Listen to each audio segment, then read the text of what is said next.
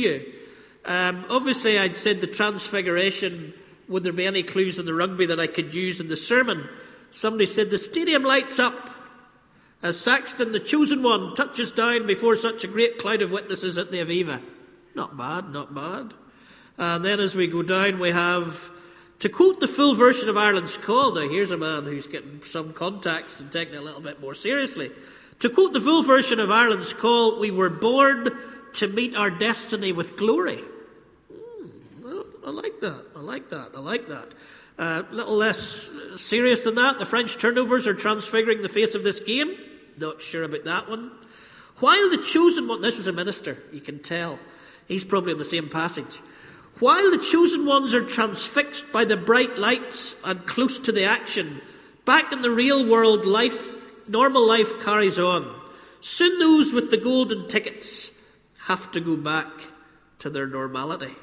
Well, I thought that's pretty good. He's maybe on the passage too. And in fact, Alan Emerson, my friend, sent me a photograph that was him with the same, not the same passage of Scripture actually, but the same Transfiguration passage from another gospel, watching the rugby too. And when I said to him, because I know he doesn't do the lectionary, he says they're going through the Bible in a year.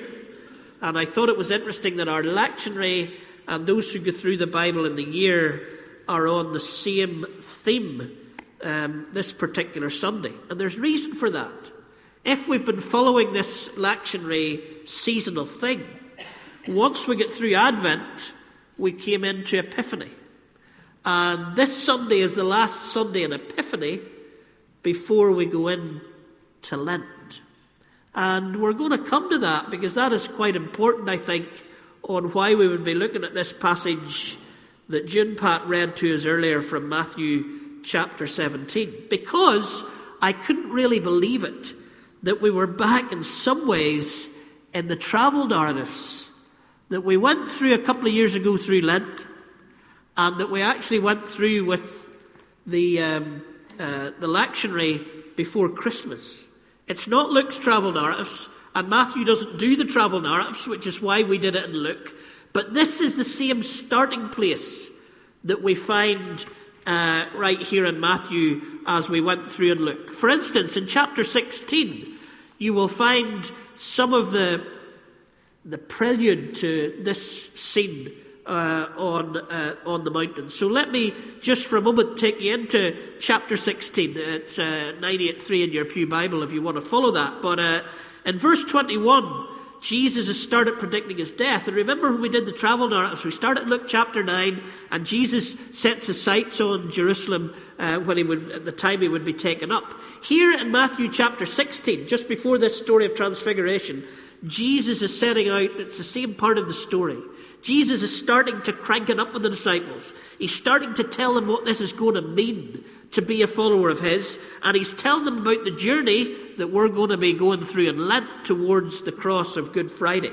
So in verse 21, from that time on, Jesus began to explain to his disciples that he must go to Jerusalem and suffer many things at the hands of the elders, the chief priests and the teachers of the law, and that he must be killed and on the third day be raised to life. So this is just before we get to the mountaintop experience. He's starting to just sow that seed of what's about to happen to him. If we go into verse 24, then Jesus said to his disciples, whoever wants to be my disciple must deny himself, take up their cross, and follow me. For whoever wants to save their life will lose it, but whoever loses their life for me will find it. What good is it for someone to gain the whole world and yet forfeit their souls? Again, that was Luke has that in chapter 9.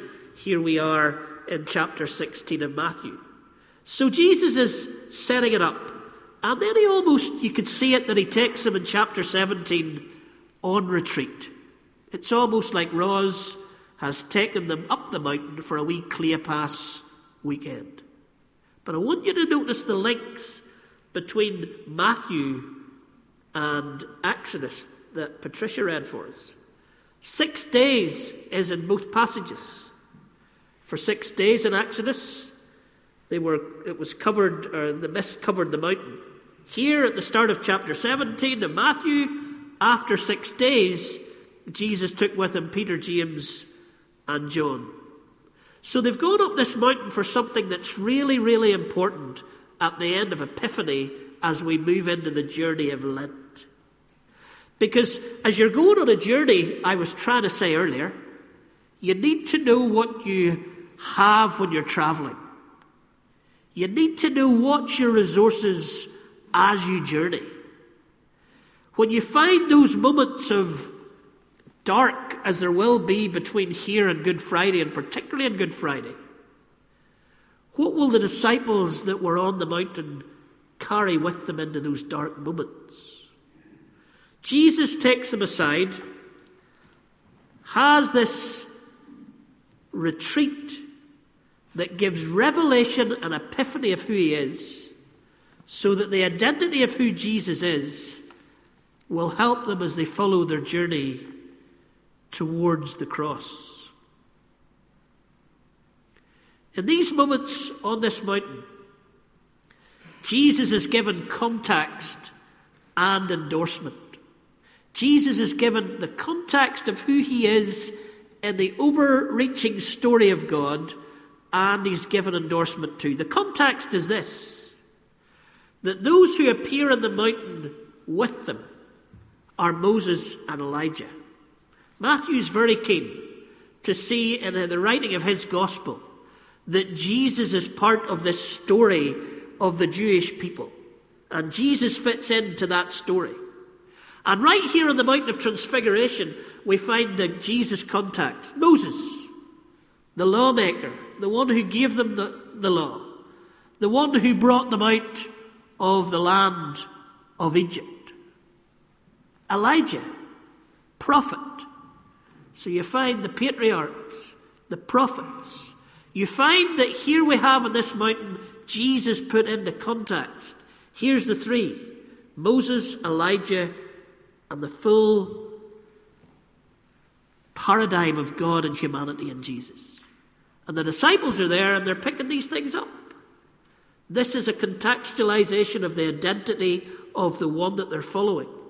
And then, as in the baptismal story earlier on, God speaks into it about his beloved Son in whom he is well pleased. So we find the context of Jesus in the story of God's salvation, and we find an endorsement again from God. Guys, this is the one. This is the one. Follow him. Now, if you're up there, you would respond the way they responded. This seems pretty cool. Is it George MacDonald? I think I was quoting him a while back. Is it he that talked about the thin places between heaven and earth? Thin places where we experience God in ways that we've never maybe experienced him before.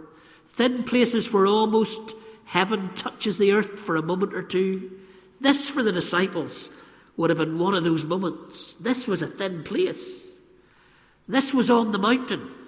The important place where they would meet with the dwelling of God was on the mountain for the people of Israel. Another part of that context in this particular story. But here they are, close to God. They can hear the voice of God. Elijah and Moses are with them, and Jesus is transfigured. You would say to yourself, here, I tell you what, let's build a couple of shelters and just stay here.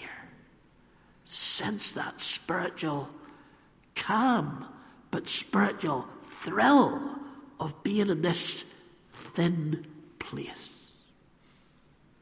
But that's not what we're called to. We're not called to the retreat. We talked about it last week. We're not called to the pillar where we would be 6 feet or 12 feet up and we wouldn't be tempted by the world. Oh, no, no, no, no. As Gareth says in the last Facebook post from yesterday's rugby, those who had the golden ticket and were there, those who had that experience when that final whistle blew and we realised that the game was over, those who were in the stadium and had that feeling, that rush of experience, had to actually go back up the steps and out of the stadium and onto a train or a car or a bus and get back to normal life. The normal life and context of the followers of Jesus is in the neighbourhood, in the world but not of it. The Word became flesh and moved in. It's not about wonderful spiritual experiences, this following of Jesus. It's about getting down the mountain from those spiritual experiences, which will be resources on the journey, yes, but they're not what the deal is, because the deal is service and sacrifice. But you've got to wonder, and I've been wondering over the last few days, Peter, as he carried this story with him. Peter, as he carried this story with him, and he got to Gethsemane, and they're coming for Jesus. He's on the journey there, and yet he takes out that sword and he starts to get involved in a wee bit of ear chopping. What did he think at the time when they're coming for Jesus? What did he think when Jesus was praying? What did he think when he fell asleep and Jesus came back and found him asleep? What did he think when he was in the courtyard and he denied Jesus and people were saying he was one of the Galileans? What did he think when he heard the cock crow? And what did he think when he... Did this transfiguration story disappear? Or did it linger with him? Was it the very thing that brought him through all of that to the empty tomb and to Pentecost and to the church on the other side? A few weeks ago we looked at the idea in the Beatitudes of those who are blessed being those who, knowing the kingdom's grace, have insight and perspective to deal with issues. Blessed. What does it mean to be blessed? Those who know the kingdom of grace in ways that give insight and perspective to whatever they have to deal with in their lives. The disciples who were up that mountain were blessed by this moment of transfiguration. Because in that moment of transfiguration, they get context as to who Jesus was, they get endorsement from God as to who Jesus was, and suddenly they had with them their leader, someone who in the kingdom of grace would give them insight and perspective into whatever they would deal with in the rest of the journey. What about us? What do we journey out of here today on foot or car or bike? What do we go back to? What are those things that we're journeying with at this moment in time? What are the crises? What are the pressures? What are the joys? What are the opportunities? Where's the potential? Where are the hurdles or the distractions? As we journey, where does Jesus give us a different insight and perspective into what we might be dealing with? Donegal Pass, we had some from the Pass up with us this week. We were particularly taken by the memorial stone at the back. There was a little bit of competitiveness between 1st BB and 80th BB and 9th BB. There was a few old grudges mentioned in the conversations. But we've started to engage with people from Donegal Pass over the building in the Pass. It's a journey that as a congregation we are beginning to think about taking. As we take it, will we find in the context of who this Jesus is, the endorsement of who this Jesus is, the identity of who this Jesus is, as we journey, will we see insight and perspective that will help us to deal with that? As we go to Uganda as a team in the summer, or as we think longer term in Uganda, and the good news is that that fence that those boys cycled their legs off to build was actually started this week. We saw photographs of the trenches around the school, and that will be finished by the time we get there. We were hoping that, and there should have been new textbooks arriving on Friday while we were at the Portadown office talking about it. They were to be arriving in Uganda. But as we continue that journey, do we see the Jesus that travels with us? The perspective and the insight and the vision that we might have, because like Peter, James and John, we know who he is. As we travel to an election, as we travel to results that, to be honest, nobody seems to be able or wanting to predict. And let's face it, last year, anybody that did predict was wrong. as we journey towards the next chapter for our country? Do we travel, do we journey as those who know the context and the endorsement of the Jesus that we've worshipped, prayed to, and thought about today? I've shared it before, but it's one of the most precious things that I was taught in Bible class when I was back home in Harryville. And I was speaking to my Bible class leader not just so long ago, and I was sharing that I still remember it. Flo will understand this one. He used to say to us, you look out some days and there's Slimish looking grand and wonderful in the distance. And it's beautiful, and you think about it and you see it there. And then he says there's other days and you look out and you can't see Slimish. It's covered in cloud and rain and hail and whatever covers Slimish. My dad used to say, if you can't see Slimish, it's raining. And if you can't see Slimish, it's going to rain, and if you can see it, it's already raining. But anyway, that was the pessimism of that. But there's those days you look out, you can't see Slimish. And my Bible class teacher said, and when you can't see it, you remember back to the moment you could see it. And that gives you insight and perspective that it's still there. Wherever we're journeying personally, or as a congregation, or as a country, there will be moments when it's very hard to see this Jesus. Ask Peter. But when we don't see him in the detail of the day, let's remember those moments in our lives when it was very clear that we saw him, and allow that to bring context, endorsement, and perspective and insight into whatever it is we're journeying through. Let's pray.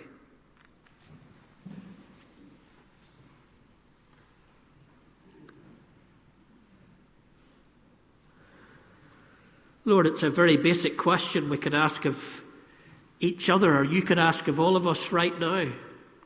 How much part does Jesus play in our perspective as we deal with the crises or the opportunities that throw themselves on our lives?